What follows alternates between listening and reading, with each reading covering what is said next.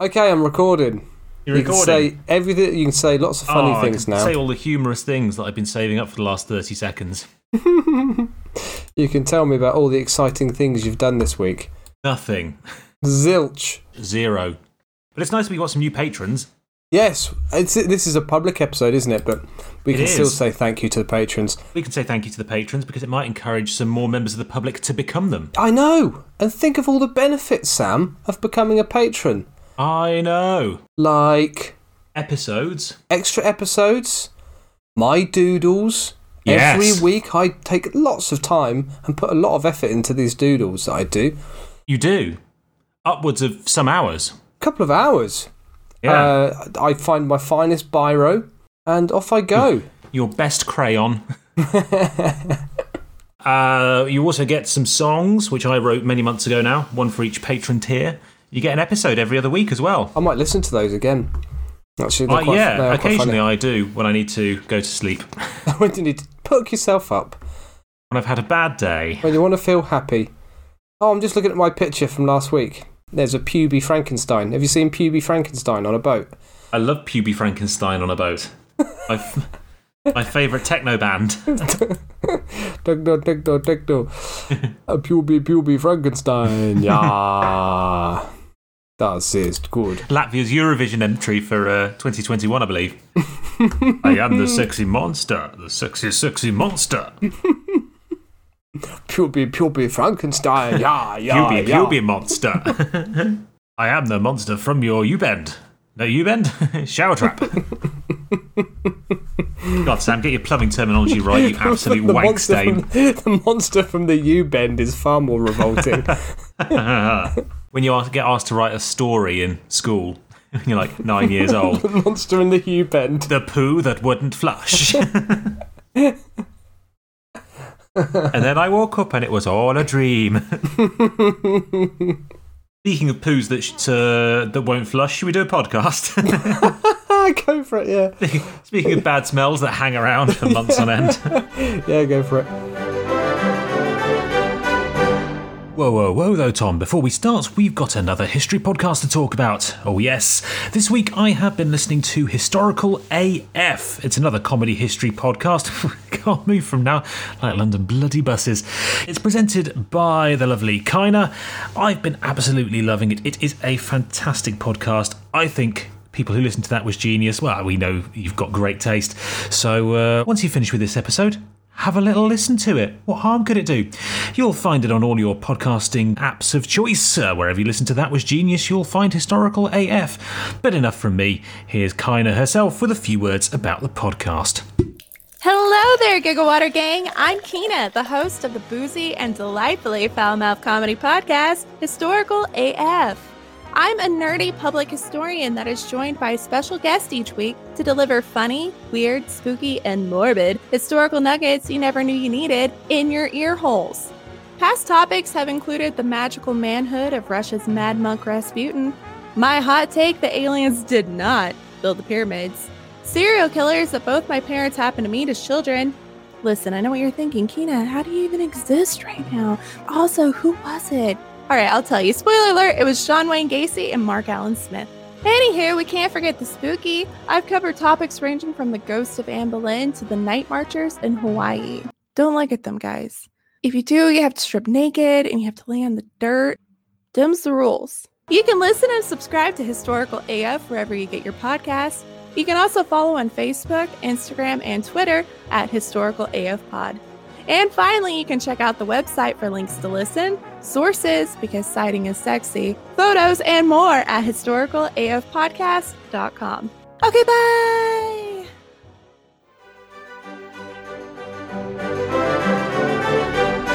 Hello and welcome to That Was Genius, the little history podcast in which Tom... Always drinking a beer. Yeah, as always. Bloody hell, Tom, it's 7 o'clock in the morning. And Sam, who's over here, are drinking whiskey. Discuss history stories on a theme each week. We decide the theme 2 weeks in advance, or a week in advance as it used to be. But everything else that happens is a surprise. And what, Tom? What the flipping heck is our theme this week? The theme is little things / people. I think, strictly Yes. speaking, it's Little People, but you wanted to broaden it to Little Things, didn't you? I've done a little thing with a little number of people. Ah, okay. I see what you've done there. I've been very strict with myself, and I've gone for Little People. You always are. Yeah, I'm not. I often just decide, I want to do this. How can I justify wanting to read up about this topic?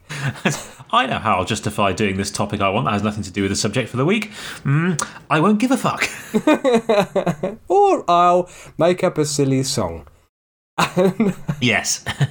Talking of songs, Sam, Oh, God. I've been listening to a new CD that I found a few days ago in a telephone box. Oh, Christ, here we It go. was one of those community share shit CDs, telephone boxes. I think Cher will have issues with you calling her oeuvre shit. But go on. She does hang around a lot in telephone boxes, actually, Cher. Yeah, she does. Yeah, the whore. Looking for sailors. Like, yeah, so you know that you get those That's mini... not true. We love you, Cher. I don't. Do you know those mini libraries where the only rule is that you have to replace the book you take out when you take it? You know, you have to swap books. Yes. And within a Yeah, few yeah. weeks of this, you know, well-meaning community initiative, the quality of the books has degenerated. Yeah, it's gone down to people. There's just 50 copies of the Radio Times in there from 1998. Yeah, that's pretty much it. Well, it turns out I did find a good CD. It was a little-known collection of Michael Jackson songs from when he was going through his vegetable stage. Right. Yeah. I mean, yes, so many of Michael Jackson's songs are forgotten from when he was a small independent artist. When he was just not just the Prince of Pop, not the King of Pop, but just the Prince of Pop. Yeah. The Duke of Pop, making his way through the LA open mic scene. Yeah. Singing Oasis covers. Yeah. And his vegetable songs. Well, of course, and his vegetable songs. Was he playing them on a vegetable? Did he have a little vegetable orchestra? No, but he would dance like a vegetable. So a lot of his dance moves were inspired by allotments. Sorry, I just thought of an appalling line there, which almost certainly won't make the cut. Go for it. Like Christopher Reeves at a wedding.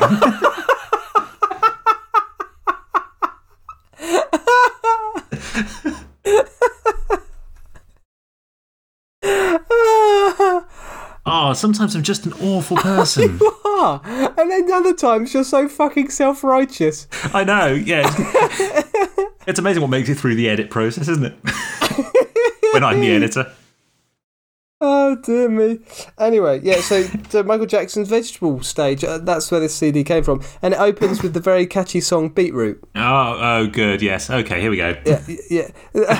Beetroot, beetroot, beetroot, beetroot.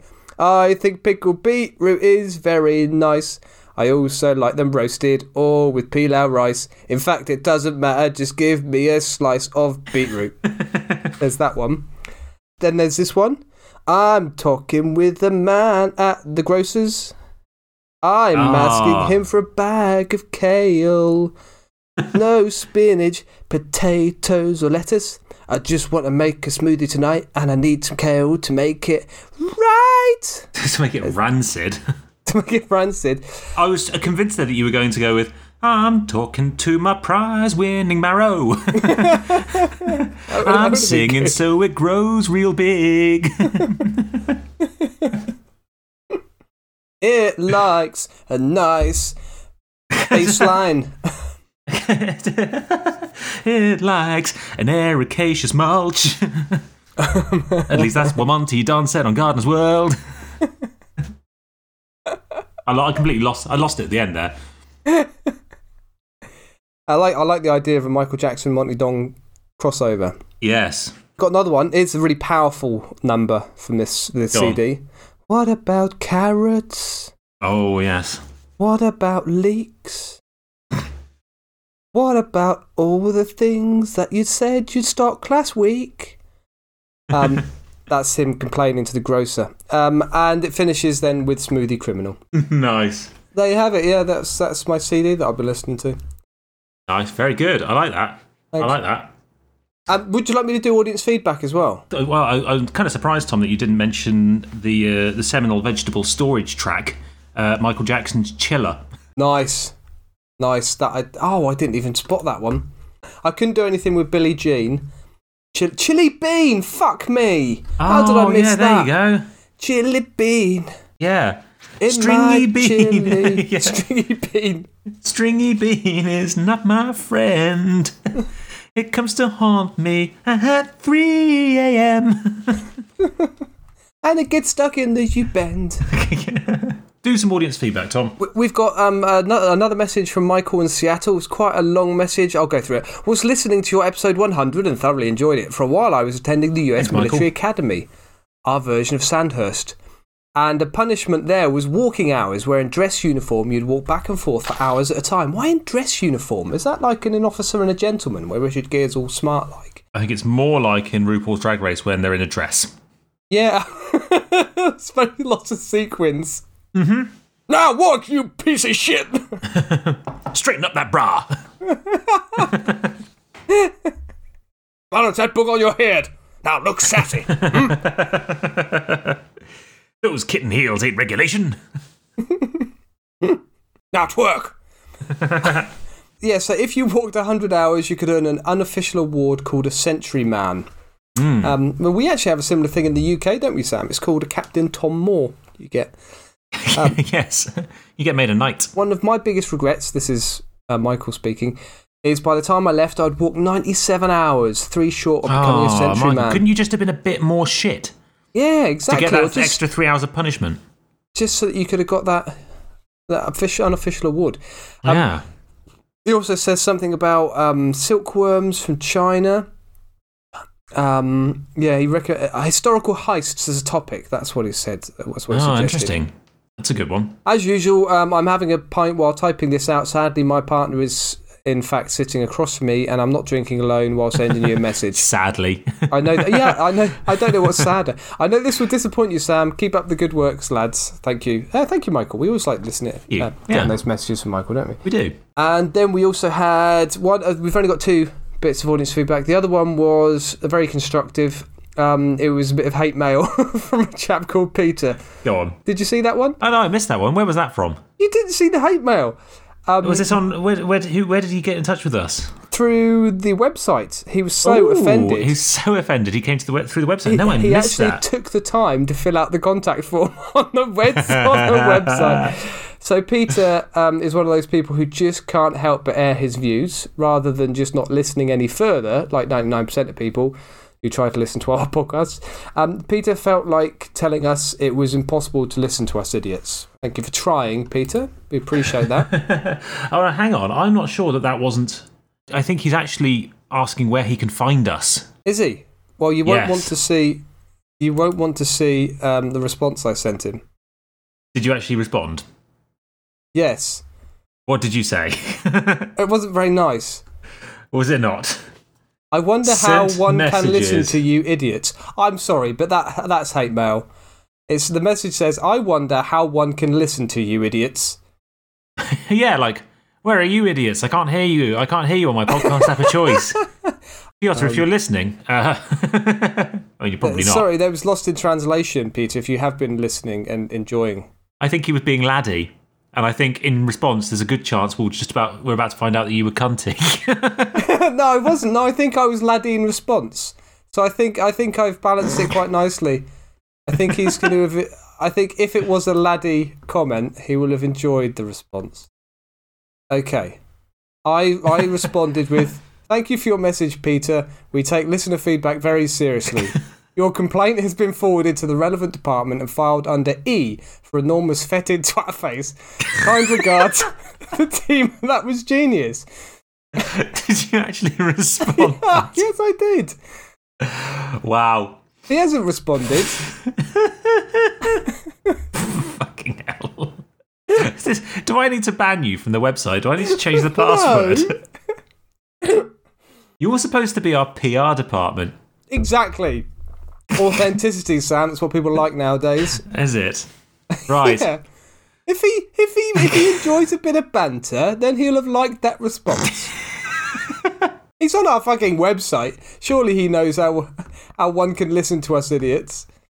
On that note, audience, if you'd like to get in touch with Tom, We can make this a thing. It can be like Gordon Ramsay reviewing people's food. I am now slightly concerned, though, Sam, because now that you've interpreted it in that way, I'm wondering whether he was actually just trying to listen to the... Because the feed wasn't working earlier in the week. No. So right around the time that our website temporarily stopped working, the feed on our website, someone emailed to ask, how can I listen to this podcast? And your response was to file their email under enormous twat face. Wow.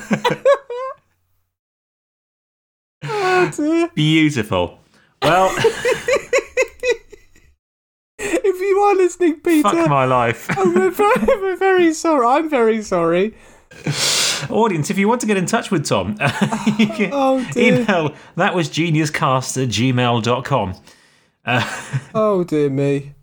Beautiful. I'm so glad that one was on air. Right, on that note, as penance, it's your turn to go first this week. So, on to my piece. I began my I think research... you said your piece. I began my research by looking at strange deities from ancient Egypt, but I thought that needed to be given Just like more... last week. Yeah, I think I need to leave it a little bit longer before I go back to ancient Egypt. And it also was a topic that needed a better episode topic to justify it. So I'll keep that one for another time. I couldn't really... The funny bits weren't actually about small people. Completely normally sized gods of Egypt. Yeah, exactly. It was going to start out as, here's a funny Egyptian god that's small. Here are a load of other ones that are not small, but they're funny. Danny DeVitus. Instead, I started researching small military units from history, much like I did in our episode about left-handed people. Episode 73. A cack-handed tossing of children and females. Sometimes I've forgotten what went on in these episodes, and I do wonder where the fuck the titles came from. As with that episode, it was difficult to find much, but what I did find was very well documented. It's probably reasonably well known, and more importantly, I'm not going to just be mocking people with disabilities like dwarfism, just people with runty genetics. I'm talking about... Here we go. British Bantam unit from World War I. Not to be confused with the British banter units. Hey, lads. Who, on your birthday, would just bump you up over the top of the trenches. Yeah. Birthday bumps. Birthday bumps. 10 of the best. Gary, remember Gary? Remember Gary's birthday? He got shot on the 8th. Right through his head. Lads. So the word bantam is fairly well known from combat sports. Bantamweight being a weight for smaller fighters in MMA and boxing. Yes, yeah. And it actually comes originally from a port in Indonesia called Bantam, where Europeans would stock up on the local small chickens. Yes, I was going to say, because I used to keep bantam chickens. Did you really? Where did you keep your bantam chickens? Up my arse. No, we had them in the garden. In a chicken coop, in a run. In Croydon? Not in Croydon, no. They wouldn't have lasted long. No, I didn't. No, this was back in the New Forest. We had land. Very nice. Yeah, we had seven Seven chickens. Land. Wow. We had seven That's lands. a big land. Yeah. Seven lands. How much land do you own? 7. Yes. Wow, you are wealthy. Will Truly, you marry my daughter? You're a man of many land. Which land would you like to live in today? We have Narnia. Oak Furniture Land.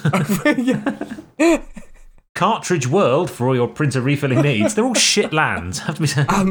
At the outbreak of World War I, so July 1914, Britain had a minimum height requirement for joining the army. However, the army, led by Lord Kitchener, Secretary of State of War, was completely overwhelmed with people enlisting. One way of reducing the supply of men, very crude as it was to change the height requirement. So in the first... Just to have them all killed. Just to send them over the top. Yes, just to put them in the war. We train them first, then we put them over the top. So in the first few months of the war, the height requirement was changed on a number of occasions, just to try and alter the speed people were getting into the system. 7-foot minimum height. Yeah, there were a few 7-footers. There were some good pictures. Yeah, there were. There were some very good pictures of these Bantam units, that I'm about to come on to. And then often they're these small soldiers are standing next to some of the tallest soldiers. By November 1914, the minimum height was 5'3" or 160 centimetres for our European friends. And this sounds very small, yes. Well, it sounds very short today, but in the 1910s, the average height of a British male was around 5'6" or 171 centimetres. And today, the average height of a male is 5'9" or 175 centimetres. So the minimum height was the equivalent to someone who's 5'6" or 171 centimetres today. And there are many reasons why British men over 100 years ago were much shorter than they are today. For a start, they ate far too much boiled vegetables, almost with every meal, breakfast, lunch and dinner. And not only does this cooking technique make food smaller, it makes men smaller too. Of course it does, yes. It gets rid of all of the water in them. Exactly, so it just dries them all up. Yes, they just steam off. And all the goodness. So if you eat a small person, they're not as nutritious. No. Houses were smaller also, so it was an evolutionary disadvantage to be tall. Completely. Yeah. And then there were rickets. So many men were actually much taller, but due to the excessive bowing of their legs, they weren't really making the most of their height. No, very wide. Manspreading was a huge problem on early buses. A huge problem. But there are lots of places to store your luggage. between your legs. Between other people's legs as well sometimes. Well, yes, absolutely, yeah. Not to forget, of course, Tom, that back in the day, without the advanced construction materials that we have today, the sky was a lot heavier. It was. Yeah. And I forgot about gravity as well, actually, back in 1910. Well, of course, yeah. I mean, gravity back in the days of the imperial system was very much heavier than the modern, or as we call it, short metric gravity. Yeah, people take that for granted. Oh, they really do, yeah. Changes in gravity. Yeah. Anyway, the minimum height standard was for obvious reasons. Being in the army is a physical job, believe it or not. And this height minimum was a crude way of ensuring that runty men didn't sign up. The government also couldn't be bothered sewing up the trousers on their mass-produced uniforms, and that was actually a genuine concern that I read. At the end of 1914, a group of miners from Cheshire got pissed off with this minimum height requirement. They wished to join the army, and they were bloody fit because of their job, but they were being dismissed because of their height. At every recruitment office they attended, they were turned away. One of the miners was apparently so pissed off. Had they not tried stacking themselves 3 high with a giant trench coat? Hello. My name is Big Barry. Oh, I do love being tall and a cunt and tall. Isn't being tall good fun? I can look down my nose at people. All the poor little short people who just want to help. I'm a bit wobbly on my legs, though. But That's on account of the rickets and the very, very heavy sky. One of the miners was apparently so pissed off that he walked around Birkenhead challenging anyone and everyone to a fight. Nothing came of this, though. That's the start of a good military career. Yeah. Nothing came of this, though, because all the other men in Birkenhead couldn't see where the voice was coming from. It's a scrappy do running around on the floor. Come on, put 'em up. Come on. I'll take you all on. Once at a time or all at once. Come on. I'll bite your kneecaps. I can have you. You're going home in an ambulance, I tell you. Local MP, and no, I'm not Wait making... until I get my ladder. You just stay there. I'm going to go and get a stool. You just wait. And that's how they shot Mission Impossible. Yeah. Local MP, and no, I'm not making this up, Alfred Bigland, stepped in and argued the miners' case to the War Office. Good afternoon, Alfred Bigland here, representing people from Little Land. Now I hear that the Little Landers are being discriminated against by Big Landers. Not me, though. I'm a Big Lander who supports Little Landers. What's the Little Lander? But you Big Landers are stopping Little Landers from signing up. Also, thank you for lending me your time. The little borrowers of time here are very keen to talk to you. Anyway, Alfred, who look at me, I'm Big Land, was successful. His argument was really rather simple. These men were exceptionally fit, as opposed to 6'6" Lord Clements. Oh, look at him. Hey. Hey. Look at those rickets. Look at their thighs on that. Normally, I'm more of a boob man, but his arse. Hold on to that thought, little men with big boobs, Sam, because we're going to get back to that. Hooray! Yeah. I'll let you try and work out how. You found my kink. Well, that and trains. No, it's the same kink. Ask me how. In 5 minutes, when I've calmed down. Choo choo. So Alfred Bigland's argument was really rather simple. These men were exceptionally fit, as opposed to 6'6" Lord Clements Parpington Bottomburp, who doesn't even know how to tie up his shoelaces, but wasn't malnourished. And he can't reach them. As he grew up. Yeah, I can't reach them. I'm so tall. Yeah. I'll just have to get my manservant to do it. Anyway, the War Office agreed to allow Alfred Bigland to create 2 Birkenhead battalions for the Litlands. From 1914, special Bantam battalions were created for recruits who were between the height of 5 foot and 5'3". Lord Kitchener liked this idea because it shifted responsibility for processing these new recruits to local committees, and it meant that the army didn't get overrun again. The War Office would then take the new recruits once they'd been processed and kitted out, and they would take them on to their training phase. Can you follow orders? Yes. Good. And that is all the training you're getting. Yep. We're worried that the big guns are probably a little bit too big for you, so rather than a rifle, we've given you a little spud gun and a Dennis the Menace style catapult. For pinging at people's knees. Yes. We'll do the proper shooting, you just kind of be a nuisance. Yep. And here, take this pocket knife, it is your bayonet. Sellotape that to the end of this cricket stump. Those wanting to join these battalions were given a medical once-over and were required to have a larger chest measurement than their taller comrades, hence the boob.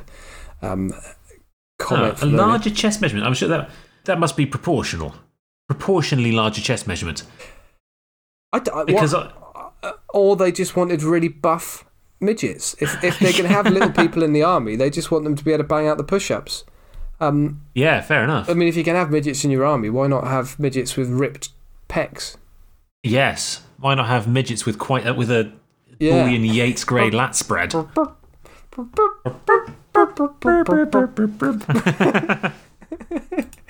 Going into battle, ping, bullets just pinging off their boobs. I thought that was the shirt buttons popping open as they flex the pecs.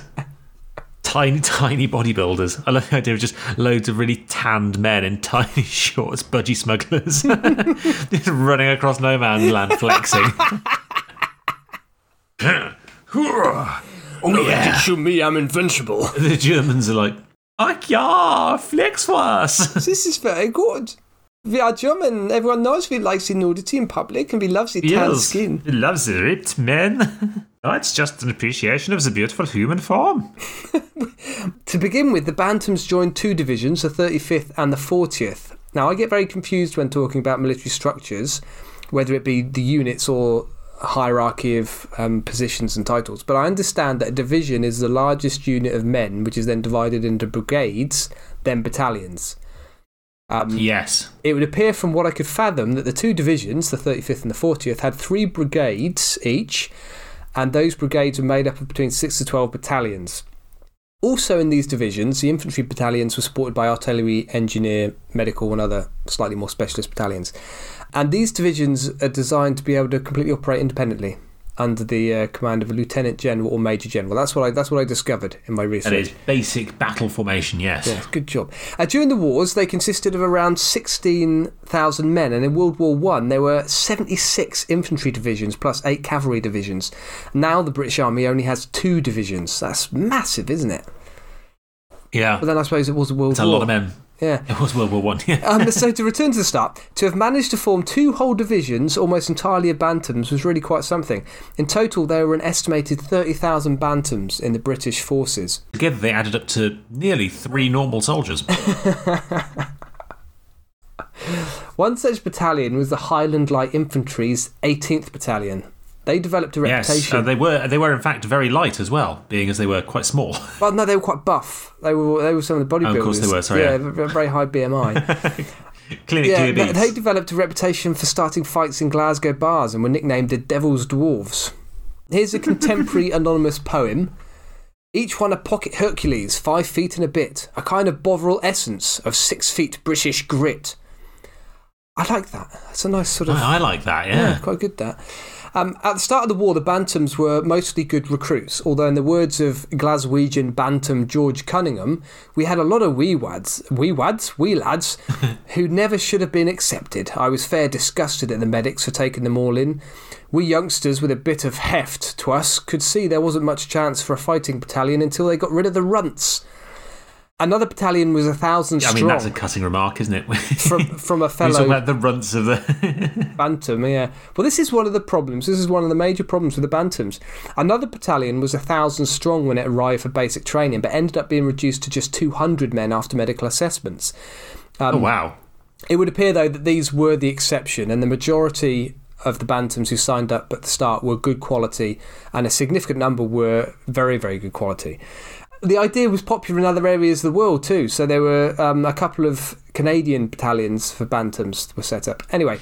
Yes, they're quite famous, weren't they? They were famous for being really violent in a scrap on the battlefield. Quite a fearsome reputation, as opposed to in a bar. The Canadian ones? Yeah, they were. That's not very Canadian, is it? No, I know. Not very polite. Well, they were very polite as they did it. Apologised when they completely fucked you up. 3 of them jumped on a German and pulled out his eyeballs. Bashed his head in with a teaspoon they were wielding with both hands like a shovel. Bully beef. I'll have you. Anyway, things started off reasonably well for the Bantams. On a rather funny note, there were problems, however, with the fire steps in the trenches. These fire steps were where the infantrymen would stand to shoot above the parapet. And when the Bantams turned up, the steps needed raising, but then anyone of a normal height couldn't shoot safely. Captain Richard Pearson, quote, "Sir, them bloody little dwarves have built up the fire steps so they could see over. Now when my lads stand up, half their bodies are above the parapet." Yeah. There was plenty of banter in the trenches directed at the Bantams, but they gave as good as they got, apparently. Even the Germans apparently joined in and all used to shout cock-a-doodle-doo when they saw them arriving in the trench opposite them. Hey, people say Germans don't have a sense of humour. Cock-eins-doodle-dee. What will we do? I like the little men. Quick, put on your extra long socks so they can't bite you. Put on your extra long lederhosen. In the first few years of the war, the performance of the Bantams appears mixed. There were successes and failures, good reports, bad reports. It's difficult to get a very clear idea of how good they were relative to other divisions because your success as a battalion seems to have been very dependent on how good the bloke was who was in charge of your battalion. So if your battalion was constantly being sent over the top, badly resourced and attacking strong German positions, you were likely to get a high number of deserters, deaths and very low morale. What we do know is that the Bantam battalions were given plenty of action, so they were not given favourable treatment, so they fought in some of the most famous and brutal battles of the First World War, including the Somme. Here's an example of a success. Captain Angus Mackenzie Forsyth earned himself a military cross for displaying a total disregard for his own personal safety. When he led a group of Bantams to capture... For his own personal safety, a total disregard, nice. When he led a group of Bantams and they captured another German position, and they captured the position, then beat off 4 counter-offensives. I bet they did, the saucy little bastards. Higher, no, we're Bantams. Lower, that's more like it. Oh. Here's an example of a failure. That was Genius, the Funny History podcast. What? No? Is that Peter? Peter editing this episode. In December 1916, 26 Bantams were sentenced to death for cowardice because they abandoned their posts. Only 3 of them were actually executed. The other 23 just had their hats shot off. Get a shot high, yeah. I was hoping that was where you were going. But one lined up if you didn't. It's a good joke, and it's also factual, because 3 of them were executed, and the other 23 were given hard labour or something for 10 or 15 years. This from the division commander. There are, however, some 400 men in the division, of whom 334 are in the Durham Light Infantry, who are recommended for transfer as being unsuitable mentally and physically for infantry soldiers, and it is possible that any of them would have behaved similarly under the circumstances described. In view of the mental and physical degeneracy of these men, I consider that although the sentence passed on all 6 is a proper one, the extreme penalty might be carried out in the case of the 2 NCOs only, and the sentence of the 4 privates be commuted to a long term of penal servitude, and this I recommend. That was a quote I found that I think was associated with the same event where there were a number of cowards. The event highlighted a trend. As the war wore on, and remember it was supposed to be over by Christmas, the Bantam battalions, like all battalions, suffered huge casualties, but unfortunately for the Bantam battalions, it was far harder to replace those who'd been killed. And those little ones who turned up in the second half of the war were of questionable quality, rather than being the... There were 8. No, that's true. Rather than being tough little miners and shipbuilders, they were just the runty cretins, literally, short because they were undernourished, and many of them were also underage. Yes. So yeah, that was a genuine problem. And not long after the desertion incident described, the Bantams of the 35th Division were inspected for their suitability to fight, and almost 2,800 men were moved away from fighting roles. Wow. And these Bantams were replaced by normal height soldiers, and the division logo was changed from a chicken, a Bantam, to 7 interconnected 5s. So the second half of the war, the Bantam divisions basically merged with normal divisions. Imagine being someone like Stephen Merchant and being moved into a division of Bantams. You are going to make yourself a target, aren't you? Quite literally, when you try and shoot over the top. Or on that big high step. Well, you'd have to kneel on it, wouldn't you? Anyway, where was I in my notes? Yeah, a large number of them fought all the way through the war, including a chap called Lance Corporal Michael Dempsey, who was involved in the farce that led to 26 Bantams being tried for cowardice. He was unable to complete a raid on a German position for various reasons, so he wasn't tried for cowardice. And he actually won the military medal in 1918. And this case highlighted what I mentioned before about the performance of Bantams being difficult to assess, due to the fact that the success of any battalion was largely down to how good the decision-making was from the people in charge. On the subject of tall people in charge, one notable Bantam was Henry Thridgould, who at 4 foot 9 inches tall became one of the shortest corporals in the British Army. Oh. And Field Marshal Montgomery, he was a brigade major of the 104th Bantam Brigade during World War I. And Billy Butlin of Shitty Holiday Venue fame was a Bantam during the First World War. Was he? Yeah. There you go. He was a South African chap, wasn't he, Billy Butlin? And he was a Bantam fighter. Bantam infantryman. Very good. Interesting. Thank you very much. Well researched as well, and that was another attempt by me to have a shorter contribution. 46 minutes, nice. 46 minutes, yeah. I mean, there was a lot of wank at the beginning we can cut out. Not from your bit, I mean just like general podcast intro. General wankery. Keep the Peter bit in. Oh, thank you, Tom. Brilliant. I thought I'd take a look at small countries today. I was going to say small cunts for a minute. Tom Cruise. I think I found a pretty good one, Tom. But I'm going to start with an honourable mention for the Australian Empire. And it's a bit of a cop-out, this one, because it totally doesn't count and was never even close to being legitimate. But it was very short-lived. Oh, yeah, that is tenuous. Yeah. That's why it's an honourable mention. So the Australian Empire existed for a matter of hours during the Castle Hill Convict Rebellion from the 4th to the 5th of March 1804. And it was an uprising where a group of hundreds of Irish convicts who'd been transported to Australia revolted against the British in the area around Sydney. Long story short, the rebellion was actually pretty well planned but was let down by bad communication, and the rebels found themselves pretty quickly surrounded. Towards the end of the rebellion, its head, a guy called Philip Cunningham, was elected the leader of the Australian Empire, with Sydney being declared a sovereign territory known as New Ireland, and he was king for less than a day before being arrested by the British. Interestingly though, because I went down the route of smallest empires, Australia itself actually had a fairly odd colonial history. There were a group of socialist outcasts who founded New Australia in Paraguay in 1893, so Australia did have one very small colony. It was under the leadership of a guy named William Lane. These guys were communists. They'd originally wanted to settle in an uninhabited part of Australia before realising there was a reason that no one lives in the uninhabited parts of Australia and tried South America instead. Bogans. That was the reason. Well, I was going with deserts, but yeah, bogans too. So this colony, New Australia, was supposed to be a socialist utopia for all, free of all vice and all struggle.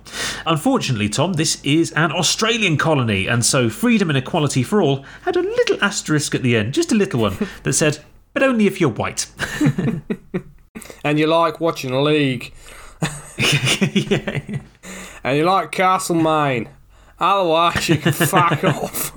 Well, I was going to say, Tom, because it was an Australian colony, vice apparently didn't extend to getting rat-arsed. And so despite alcohol being banned, everyone spent their time absolutely smashed on moonshine. Whilst also getting booted out of the colony for shagging the locals, which was banned because of the whole racism, white supremacy thing. It was also, quite bizarrely, only a socialist utopia for the very rich. The joining fee to be allowed to be part of this great communist plan was £60, which doesn't sound much, but that was the price of a decent house in Australia at the time. There are no such things as a decent house in Australia. Well, no. Yeah, for the funnel web infested shithole with a nice pool. Eventually, Lane got fed up of all the drinking and fucking and having a good time and not being as racist as he thought you were going to be, and took his most radical followers to start an even smaller, even more racist and communist colony of a colony. So New Australia had a colonial history called Cosma, or New Australia, to its friends. That only lasted a few years before Lane gave up on the whole thing, went back to Australia, gave up on communism and became a far-right monarchist, which is a bit of a turnaround. The only explanation I can find is that he realised that all of his leadership wasn't quite so easy as he thought. Yeah, that's a nice example of how the political spectrum is a bit of a circle, isn't it? You go far enough left, you end up on the right. Much like the world. Take that, flat earthers. Yeah. But anyway, New Australia and Cosmos still exist, and there are a few thousand people in the local area who can trace their heritage back to those settlers in the late 1800s. What's the name of the town where these people live in Paraguay? Is it called New Australia? Yeah. It is actually called New Australia? It's called New Australia. Wow. That's an interesting fact. I like that. I think it's like Nueva Australia or something in, something slightly more Spanish sounding these days. Fair enough. But anyway, Tom, that's just an honourable mention. My main story today is the island of Tavolara, which until the mid-20th century was the smallest kingdom in the world. And it has quite a sweet and funny history involving halitosis-riddled goats, Queen Victoria, and a family restaurant. I'm glad you didn't mix those up. A halitosis-ridden Queen Victoria and a goat restaurant. Yeah, indeed. A halitosis-ridden restaurant and a goat Queen Victoria. Yeah. Queen Victoria's goat. Queen Victoria riddled goat. Or a goat riddled Queen Victoria. I say. Now, this is a bit of a cheat, Tom, because this kingdom was only ever kind of partially recognised. But, as we've spoken about in this podcast before, back in the day, it didn't take much to be a recognised kingdom. And it got quite a lot of recognition, more than you would think, given that it started out as the in-joke of a mad old Italian. But anyway, here we go. First, a little bit of history. Tavolara Island is just off the coast of Sardinia and is basically just a big hill. It's about 3 miles long and half a mile wide, almost all just sheer cliffs into the sea, apart from a small flat plain and a beach at either end. Pretty much forever it's been completely uninhabited. Those few who tried were quickly chased off by pirates. But in 1807, a guy called Giuseppe Bertaglione turned up. Incidentally, Tom, Giuseppe Bertaglione is the name of every single minor character in every single Martin Scorsese film. I thought it sounded like an olive oil. It does, yeah. Giuseppe was from Genoa, but had to flee on completely untrue and trumped-up charges, Tom. Completely untrue and trumped-up charges of bigamy. Fleeing Genoa, he rocked up on the island with one of his 2 wives and her kids and decided to call it home. Now, Tom, the island is fairly dull if rather beautiful. There's not much going on there, but it did have one very unusual feature. It was home to a herd of unique gold-toothed goats. What, listening to hip-hop all the time? Yeah. Riding along in their dropped Cadillacs. Lots of bling round their necks. Yeah. Don't really know much about goats to do a goat hip-hop I was about to say, I don't know much about hip-hop to do Well, between us, with your excellent knowledge of goats and my excellent knowledge of hip-hop, encyclopedic knowledge of old-school hip-hop, maybe we can come up with something. But not right now. So, yes, it was home to a herd of unique gold-toothed goats. Not gold because they had excellent dental insurance, Tom, or a sparkling hip-hop career. Oh, no. But because of a rare kind of seaweed they ate off the cliff faces, which turned their teeth yellow. Word quickly spread about these gold teeth/rotten teeth goats, and they became something of an urban legend. Eventually, word reached the King of Sardinia, a guy named Carlo Alberto. He was enthralled by these tales of rancid-mouthed, rancid personality, cloven-hooved little wankers on this little island in the middle of nowhere, and decided to go and check out the little prick's herd of goats. Yes, I was making a very cruel joke about Giuseppe. And when he rocked up on the island in 1836, he was greeted by Giuseppe's son, Paolo, who jokingly introduced himself as the King of Tavolara, a joke his father also made, because there isn't much humour on an island when there's just the 8 of you. And a load of goats. I'm the king. I'm the king. Are you the king? I'm the king. We are all the king of this little island. It's funny, yeah? Let's go to bed. It's very funny. Why did my other wives leave me? The king stayed with the Bertoglioni family for 3 days, and according to legend, as a parting joke and as a gift for their hospitality, he actually declared Paolo the rightful king of the island, and Paolo in turn recognised his father Giuseppe as the original and true king. Now, with diplomatic immunity as official European royalty, the absolutely not a bigamist Giuseppe took the opportunity to round up all his other wives and move the now 3 of them to the island with him. Did they know? Or was it all a bit of a surprise when they turned up and realised there were 2 others? That's a very good question. As the king, I have to go and make sure that all of the beautiful ladies on the island are doing just perfectly well. So don't be surprised if I don't come back for 2 or 3 days. Yes, they all look like me. It's a very small island. Oh, dear. So, yes, as a joke, the King of Sardinia recognised the throne of the island. That's mine. This carried on. How did you get that? What? You thieving little prick. How did you get a hold of that?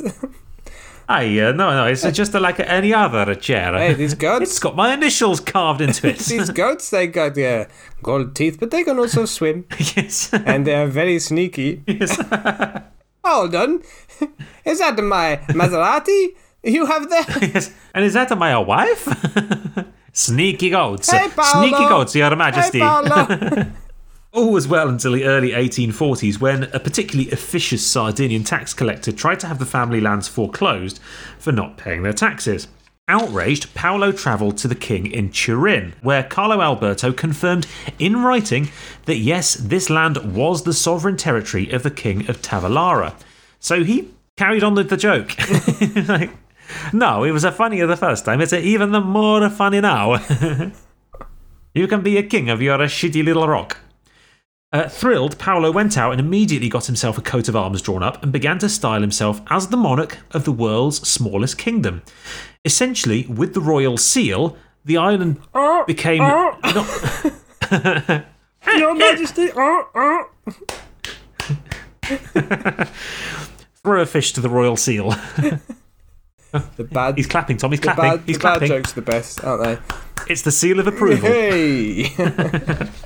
So yes, with this in writing, it actually became the case that Tavolara became essentially a princely state, or at least a vassal state, ruled by a king that was subservient to Sardinia. The most appropriate term for the situation would be, and this is my favourite word of the day, which I learned today, a suzerainty, or a suzerainty. Yeah, suzerainty, yeah, okay. Do you know that word? Yeah, I came across that a lot when studying medieval Europe at university. Ah, yes, yeah. So they don't really exist much today, but for the audience, it's a state which has some limited self-rule, but is represented internationally and is totally kind of economically dependent on its parent state. The most well-known modern example, in fact one of the last modern examples, would be probably Vichy France, which was initially relatively independent, but after 1942 was brought under the complete control of Germany and German interests, but was supposedly nominally independent. Anyway, the island, or at least Paolo, continued to insist that he was the rightful king of his island, all the way through Italian unification and even beyond. Again, for those who don't know, Italian unification lasted from about 1848 to generally everyone accepts the 1870s, though a few territories were added after World War I. And the whole project was essentially led by Sardinia. So you had a situation where Sardinia became, and really took over, Italy, but this tiny pimple of a kingdom, this little claggy poo of independence, was kind of hanging off the end. This little claggy poo of independence. And that is the episode title. This slightly strange situation carried on, and in 1886 Paolo died, and in his will declared that the island is now officially an independent constitutional republic with a figurehead monarchy. It became a democracy. All its 55 citizens, who were all part of the Bertolini family, including women, had voting rights, and there was an election every 6 years for 6 citizens, men and women, and a president to form a government. A few years later, the New York Times, of all people, reported on the third general election in, quote, the world's smallest nation, announcing that its government had been officially recognised by Italy as a whole in 1887. So this island became really quite well known. Its election results were being reported on in major US newspapers. And you said 55 people lived on the island? 55 people lived on the island. Self-sufficient? No, was it close enough to the mainland? It was close enough to the mainland. Okay. In fact, it was close enough to the mainland that during the fishing off season, the king often had to go to the mainland to find work.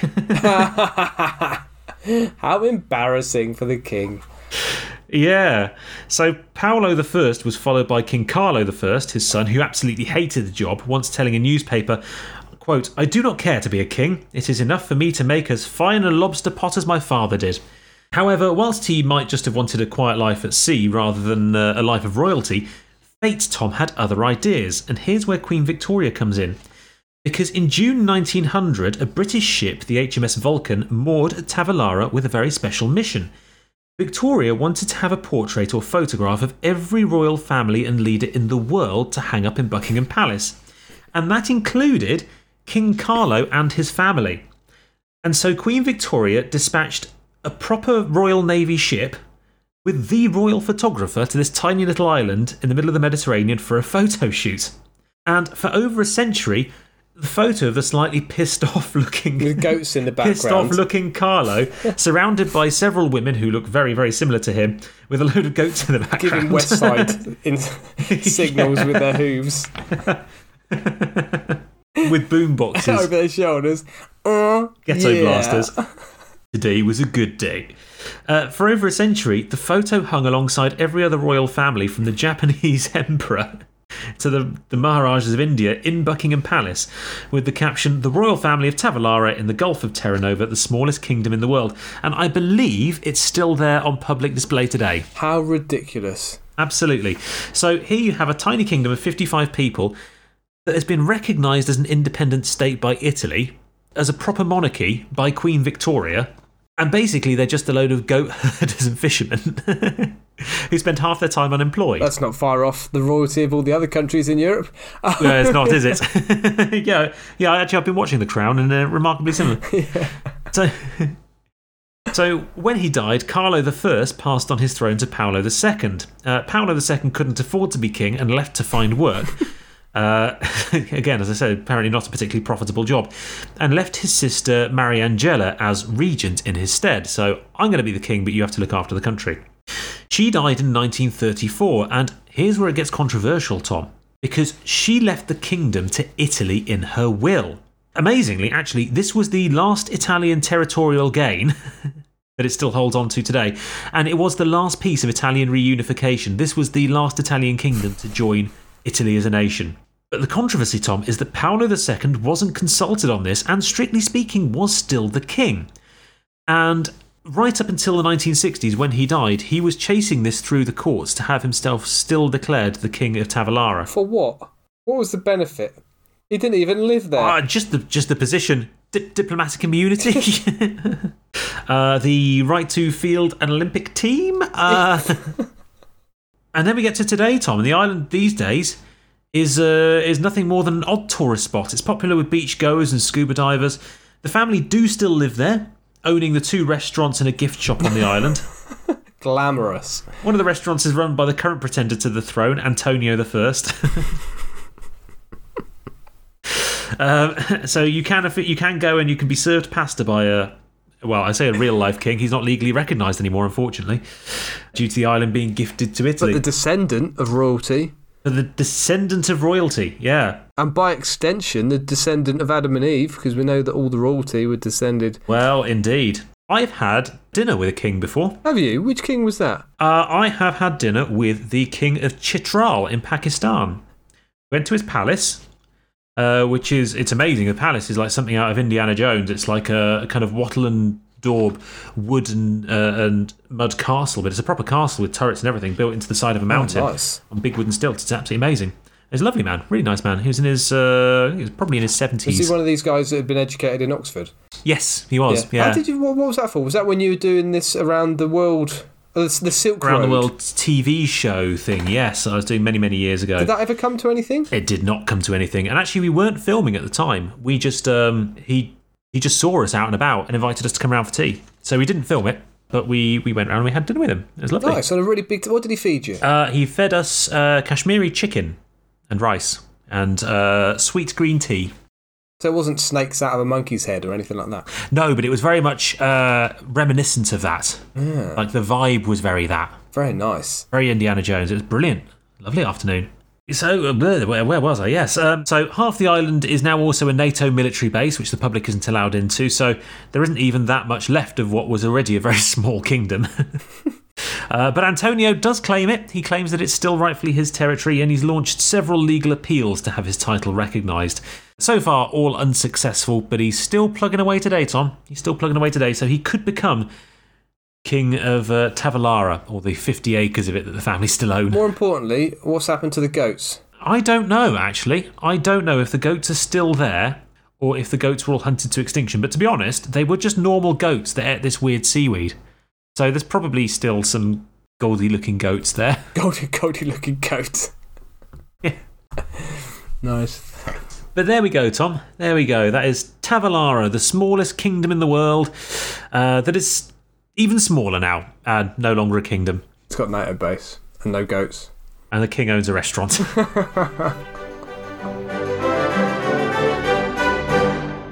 We need to think of topics, don't we? Now you wait for you're going to be delighted with what I've done. I've got organised. Got an idea? What have I got for us? I've got a big list. God, there's a lot here. Things that are edible that weren't before. Wacky races, unexpected journeys, mythical creatures that turned out to be real, medical procedures, indigenous people, South America, non-European explorers, genocides, leaders' lives after being exiled from their country, farms, farming, bulls and bears, weird lives of horror writers, origins of religions, cartoons.